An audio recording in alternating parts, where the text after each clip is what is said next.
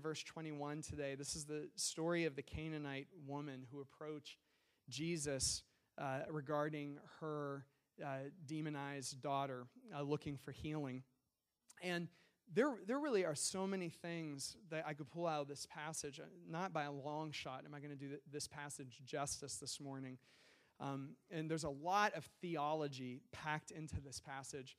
But where I felt led in prayer was to look at this passage pastorally and to see how it is that Jesus interacts with us as we see how he interacts with this woman. And there's no doubt some of my leading for that came because Jim and Steve and I were in Atlanta. You'll be hearing more about that in time, but just an amazing prayer gathering with some leaders around the world. And there's no doubt that some of what we heard the Lord speaking to us in those gatherings informed how I looked at this passage this week. So I'm praying that the Lord ministers to us through it. So we're going to read the passage in Matthew 15, beginning in verse 21. It says, "Leaving that place, Jesus withdrew to the region of Tyre and Sidon." Now, let me just say something about that. These are two cities in Scripture that are associated with judgment. And so keep that as the background of what we're about to read. A Canaanite woman from that vicinity came to him. Let me stop you here again. Canaanite. Do you remember the Canaanites in the Old Testament? In many ways, the Canaanites are like the arch enemies of Israel. Long history of wars and violence and harassment by the Canaanite people and God's people overcoming them and being oppressed by the Canaanites. This back and forth it never ended. So this woman, Scripture is making sure to point this out. Matthew's pointing this out so we know this about her, that this is her lineage. So a Canaanite woman from that vicinity came to him crying out, "Lord, Son of David, have mercy on me. My daughter is suffering terribly from demon possession." Jesus did not answer a word. So his disciples came to him and urged him, "Send her away, for she keeps crying out after us." He answered, "I was sent only to the lost sheep of Israel." The woman came and knelt before him. "Lord, help me," she said. He replied, "It is not right to take the children's bread and toss it to their dogs." "Yes, Lord," she said, "but even the dogs eat the crumbs that fall from their master's table."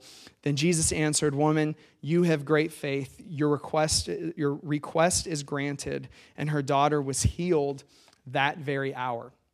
This is arguably one of the strangest stories we have about Jesus in all of the Gospels. But I'm going to tell you this morning, if life is generally going well for you, there's going to be something about this passage that unsettles you and provokes you. It's going to be like, does Jesus really say things like that? Does he really talk to people like that? But here's the good news. If you're hurting this morning, if you're feeling sad, if you're in an impossible situation, you're going to see that this passage is filled with hope, for you and your circumstance. And so I'm not going to be surprised this morning if this story hits us differently, depending on where we are, the state of our emotions as we came in this week.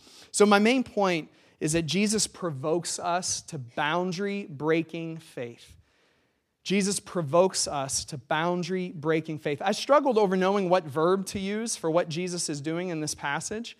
And I chose the word provoke, which has a connotation almost like insult, but that's almost kind of what Jesus does to this woman in this passage. But I think we're going to see that there is reason for it. And I just want to say, if you've wondered in your Christian life, would Jesus do that? Would he really provoke something out of me? The answer is definitely yes. Jesus is full of comfort. He's all the things we say and sing about him. He's merciful and kind. But there is this side of Jesus too, that is willing to challenge out of love and to bring us to the place where we can receive everything that he has for us. Hey, just a word about demonization. Just a brief word about demonization before we get into the passage. It's like a public service announcement. This passage, we're using the New International Version. It uses the term demon possession. It's really a poor translation. We've said this before of the word. The word really would be better rendered demonization, just meaning under the influence of a demon. And of course, there are varying degrees of this. Someone might be slightly demonized, or they might be demonized to the point where it looks like the demon has all but taken over the will of the person. It seems here that the demon has made this individual sick. Now listen, I realize in Western culture, we're not used to talking about this, but in Jesus' worldview and the way he sees ministry in the world, demons are not uncommon, they're common. And one reason I want to point that out is because we really have to get honest about the reality of spiritual warfare in our lives and in the lives of people that we love. What does Paul say in Ephesians? Your enemy is not flesh and blood, right? If it has flesh and blood, it's not your enemy, right?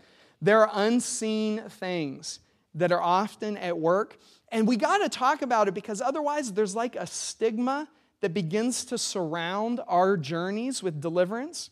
We begin to hush and whisper about deliverance, like, oh, they have a demon. Have you heard? They have a demon. No need to be like that. This is just reality. Let me stand in front of you as one of your pastors and tell you that my journey in discipleship has included deliverance from spirits. It did. I can't deny that. That wasn't all of my discipleship, but it was part of it. And I have to tell you this, increasingly, the people who I really trust in ministry are people who are real with their own deliverance stories. People who want to pretend that they're too good for this, that it's just flesh, the devil doesn't mess with me, that kind of stuff. I trust less. And I'm saying that because I hope it frees you up, and brings you some encouragement that not everything you struggle against is you. Listen, that's grace in your discipleship journey. It really is. That not everything you struggle against is you. That we have unseen powers that impact us, all right? But that we have authority and victory over in Jesus. All right, the first thing I want to say about this passage is that clearly, whatever this passage is, it is not about Jesus rejecting this woman in any way. How do I know that? First of all, Jesus had gone into a Gentile area to do ministry, right? There's the Jews, God's chosen covenant people. Everybody else is Gentiles, probably, unless you have Jewish lineage. I know some of you do. Probably most of us are Gentiles in this room. And Jesus had gone into a Gentile region, and there is something prophetic in that in Jesus' ministry about the eventual inclusion of the Gentiles, right? In God's plan of salvation. God is not just saving the Jews. This comes out in Jesus in the New Testament. Not only saving the Jews, but saving the whole world. People from every tribe, nation, and tongue. This is a healing story, right, of a Canaanite woman. Look, we just read the whole story. You know what happens at the end. She gets healed, right? Her daughter gets healed. Her request gets granted, and she's a Canaanite. So that's also prophetic inclusion. There's something special happening here that's not rejection. And what's obvious to me in the passage is that it's not Jesus who wants to send this woman away, it's the disciples, right? They're the ones who say in Matthew 15:23 in the second half of the verse, send her away. That's their solution to this very messy situation of this woman kind of following them, crying out to Jesus for help, and in her persistence, not leaving them alone. And I just want to point this out because I still think too often among Christians in the church, this is the best we can give people in messy situations, right? Send them away. Well, we prayed a prayer, nothing happened, send them away, right? And if we don't do it actually, we do it in the way we relate to them.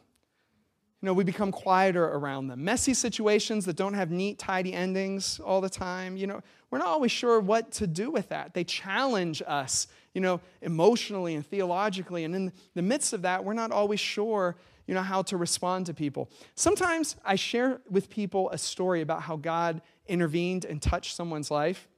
And the first question they ask me, there's not a praise the Lord. there's not a, that was amazing what God did. Instead, what they want to know is, well, did it have a good ending all the way at the end? Like, is it still, going well? It makes me want to hit them upside the head, Because listen, if all we have room for, if all we have room for in our Christian experience are tidy, neat stories where everything is good in the end immediately, we're not only are we not being honest with how God works in the world, but we're not being honest with the Gospels. And this is a messy story. It just is. And she's coming to Jesus in this raw place. So I want to talk about the provocation of Jesus and how he prods this woman onto a place of deeper faith. First of all, Jesus provokes us. I'm seeing in how he treats her, sometimes how he treats us in the place of our pain. Jesus provokes us to get in touch with our grief and our need. Here's how Jesus does this with this woman. At first, he remains silent. Isn't that stunning? She comes with all of this pain and all of this suffering, and Jesus' response immediately, at least initially, is to remain silent, which actually is the testimony of Scripture in more than one place, in both the Old Testaments and the New Testaments. How many of you have experienced this before? That in your pain, God sounded very silent. Have you experienced that before? It's like, where is the voice of the Lord? In the midst of my pain, in the midst of my suffering. This is a common experience. It's one of the reasons why I love the authenticity of Scripture. Listen, if the Gospels were propaganda, this story about Jesus wouldn't be in there. You understand that, right? I mean, this wouldn't be included if it were just trying, to give us a neat, easy story. Instead, the Bible, in both the Old and New Testaments, is so honest with human suffering and pain, and the emotions that are connected to it and how God responds to it. So Jesus remains silent. It says in verse 23, that Jesus did not answer a word. And here's what I think some of what is happening. The delay in Jesus speaking to her, this is how I imagine this story. I think it intensifies her crying out.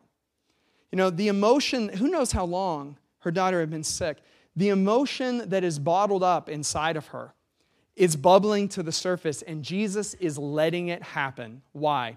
One of our mentors said to us this last week, and it was so clarifying to me. I have it on the screen because we're going to say it together, that sadness is a holy emotion, and need is a holy state to be in. Can you say that with me? Sadness is a holy emotion. Need is a holy state to be in.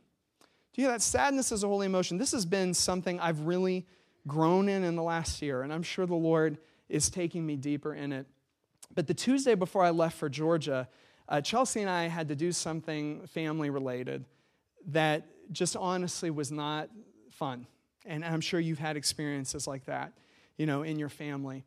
And this almost for me was a testimony to myself of what sanctification has looked like in me in the last year, because we got into the car and I didn't feel angry, and I didn't feel hopeless. That's where I've normally gone in my pain, is either anger or hopelessness. Instead, what I felt was really, really sad. And this is how I could tell I had grown at least some, was I was able to state it to my wife, right? Many of us can't state it, How many times have you seen people all bottled up in anger and they can't even find words? For what's there, or they're just feeling hopeless and spiraling in anxiety. But I was able to just tell Chelsea, and I'm sure I got to grow in this, but I was just able to tell her, I just feel really sad, because she wants to be with me in that.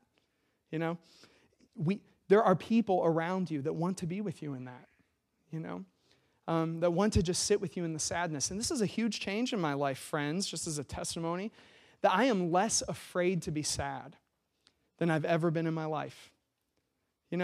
Because when the Lord brings you through those times, sadness is not all of a sudden this emotion that you immediately have to find a way to get rid of. Your capacity to sit in it and be okay, and even to discern God's presence in the midst of it, it grows. And then that need is a holy state to be in. You know this, right? That spiritual maturity in the Christian faith does not look like needlessness, right? We go deeper the more we're in touch with our need and how serious our need is. Jesus is allowing this woman to reach this point where it's like, Jesus, I need something to happen here that's beyond me, or we are in a really, really bad place. And Jesus, listen, he loves us, but he will let that stuff stir up in us. He will let us sit in sadness and in need, and those things are not always bad. As a matter of fact, they prepare us to encounter God. Jim and I were in Spain, in December, and I would say the church that we were ministering in, there was a lot of sadness and a lot of need. A lot of people in the church had prodigal children who weren't following the Lord. The church had just been through a split. They had kicked out their pastor. I mean, the church was in a painful place in a culture where they're increasingly marginalized. And a lot of what we did was minister to sadness and need. And guess what? Jesus loves to show up in those places. He loves it. A church that is honest with sadness and need is a church where Jesus will meet, and that's what he did while we were in Spain. Secondly, Jesus provokes us. Why? To cultivate persistence in us. Like I said, I just imagine her getting louder and louder and crying out more and more as she follows. Jesus' answer to her is interesting, and there's tons of theology packed into this I'm not going to be able to unpack for you. But he says in 24, I was sent only to the lost sheep of Israel. Now, Jesus knew what his mission was. Now, the cross, and Jesus knew this, would provide for the salvation of the whole world. But in this phase of the inbreaking of God's kingdom, Jesus was anointed to go to his own people, the Jews. In the book of Acts, which follows Jesus' burial and ascension, we see this mission broaden, and it ends up including the whole world. But right now, Jesus is sure of what his mission is. And it's to minister not to the Canaanites, but it's to minister to the people of Israel. And so Jesus states this to her. It's a way that he is like putting up some kind of blockade or barrier that he's provoking her to try to push through. I think that's what's happening here. He's cultivating her persistence, and it doesn't deter her. This woman's amazing. She will not take no for an answer. There's something very holy about this. And she keeps pressing in. She ends up on her knees. And notice the terms that she uses for Jesus. Lord twice, Son of David once. She is humbling herself before the Lord. And by the way, to call Jesus the Son of David is to recognize his kingly role.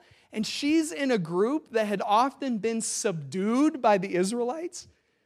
She is going low to call him these things, but she won't be deterred. And I just see her persistence building in this. Next, Jesus provokes us to the point where desperation outweighs offense. I think this is so powerful for the operation of faith in our lives. Jesus says what is probably the hardest part of this passage. He says to her, it's not right to take the children's bread and toss it to the dogs. He's talking about Israel, the children, dogs, the Gentiles. Now, it's very interesting to see what scholars and commentators try to do with this passage. There's some, the route they take is to try to lessen the blow of Jesus' words. This just cracks me up. Obviously, I don't agree with these commentators because I'm laughing. But they say that Jesus here is talking about puppies. Like it's a word, like it's not for the puppies, it's for the children. But just think about that for a second. Does it help you? Is it any better that in this desperate situation, Jesus calls her the pet of the household instead of the child of the household? Does it help at all? No. I don't think there's any way getting around the force of this passage. Jesus is saying here, look, I didn't come for you. And that's basically what he's saying, at least not right now, And it's not right for me to take what God has given to me and give it to you when I'm supposed to give it to the people of Israel. That's my mission. And I think her answer, just in the midst of her brokenness, in the midst of her pain, I think quick as a flash, she answered, no, Lord, it's like she's pushing back, daring to push back against Jesus. She says, even the dogs eat the crumbs that fall from their master's table. Now, here's what I'm going to say more about this, but here's what I find amazing about this portion of the passage, is that her desperation for God to move outweighed the offense. You see this? This is important because our tendency is to get offended in our pain, right? Somewhere along the line, we get offended at another person. We get offended at God, himself. Offense takes up root in our hearts. One of my friends this last week, I thought this was so powerful. I think he got it from somewhere else. But even if we aren't personally offended, if we're walking with someone in pain or with a group of people in pain, our tendency is to adopt their offense as our own, right? So we are now offended at the same things they're offended at, right? And so I think Jesus here is surfacing that tendency, in the human heart. It's like, what's going to be more important to you? Your rights? Your desire to not be offended? Is that what this is about? Are you just trying to get out of the pain so that the offense can be lifted? Or are you willing to push through the offense to the presence of Jesus himself? Say, Lord, I need what you have to give. The closest story I could think of about this is a story from day camp, actually. And it was one of the more difficult students we've ever worked with in our program, unusually difficult. And one reason this case was difficult was because there had been a lot of domestic violence in his home.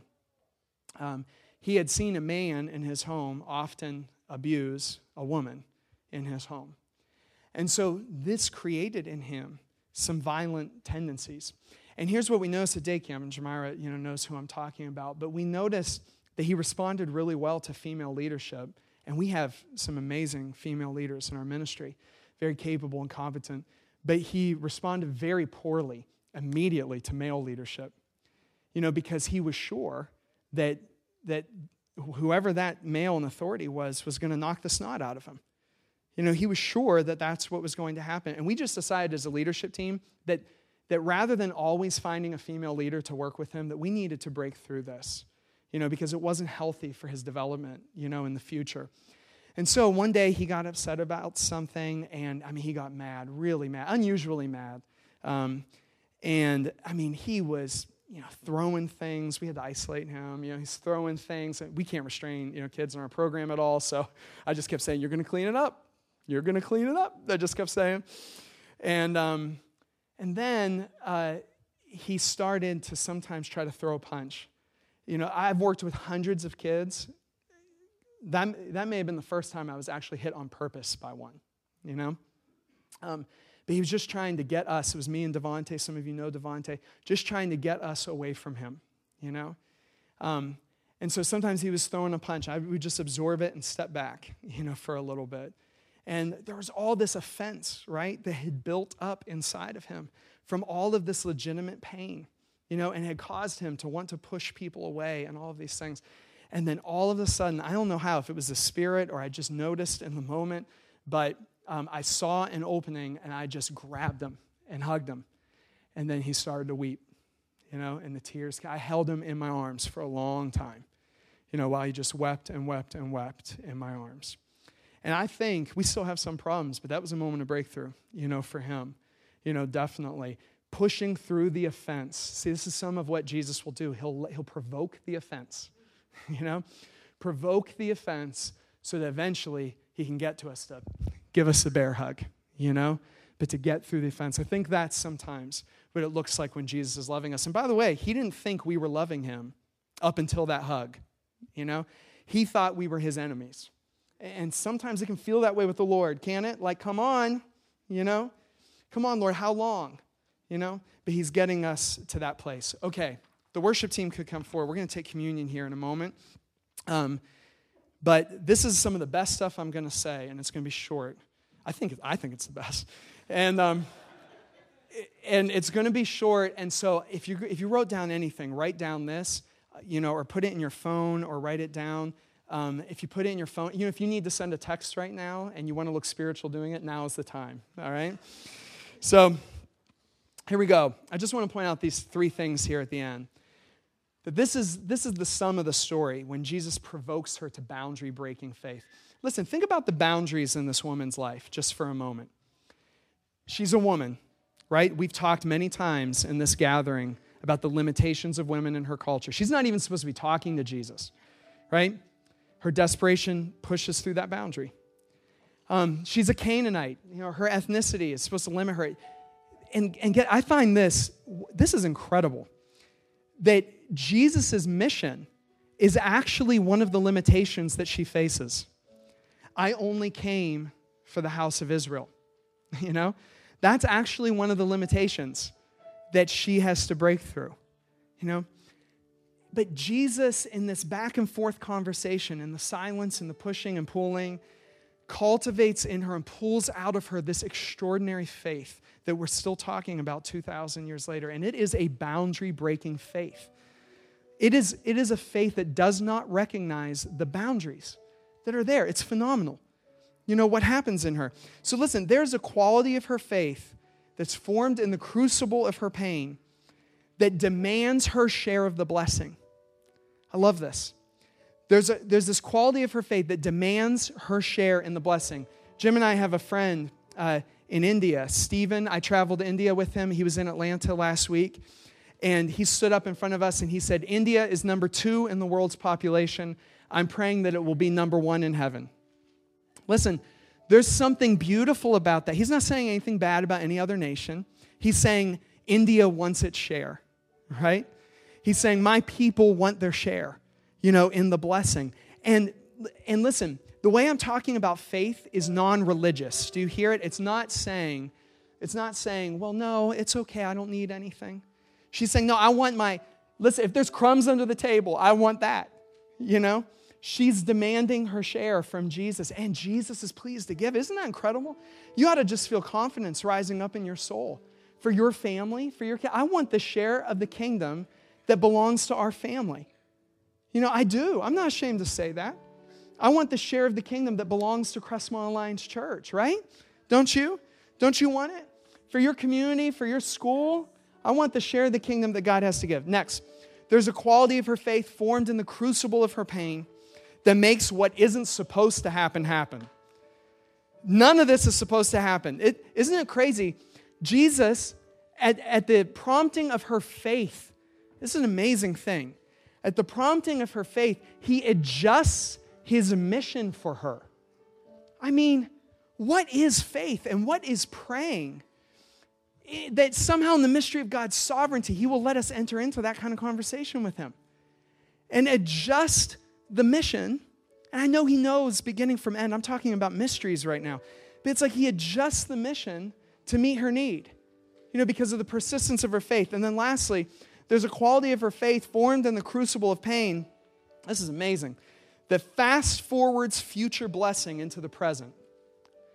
Fast forwards future blessing into the present.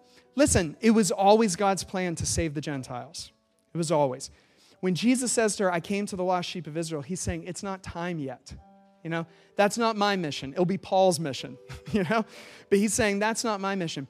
But there's something about her persistence and her faith that actually brings a future blessing into her present circumstance. Isn't that amazing?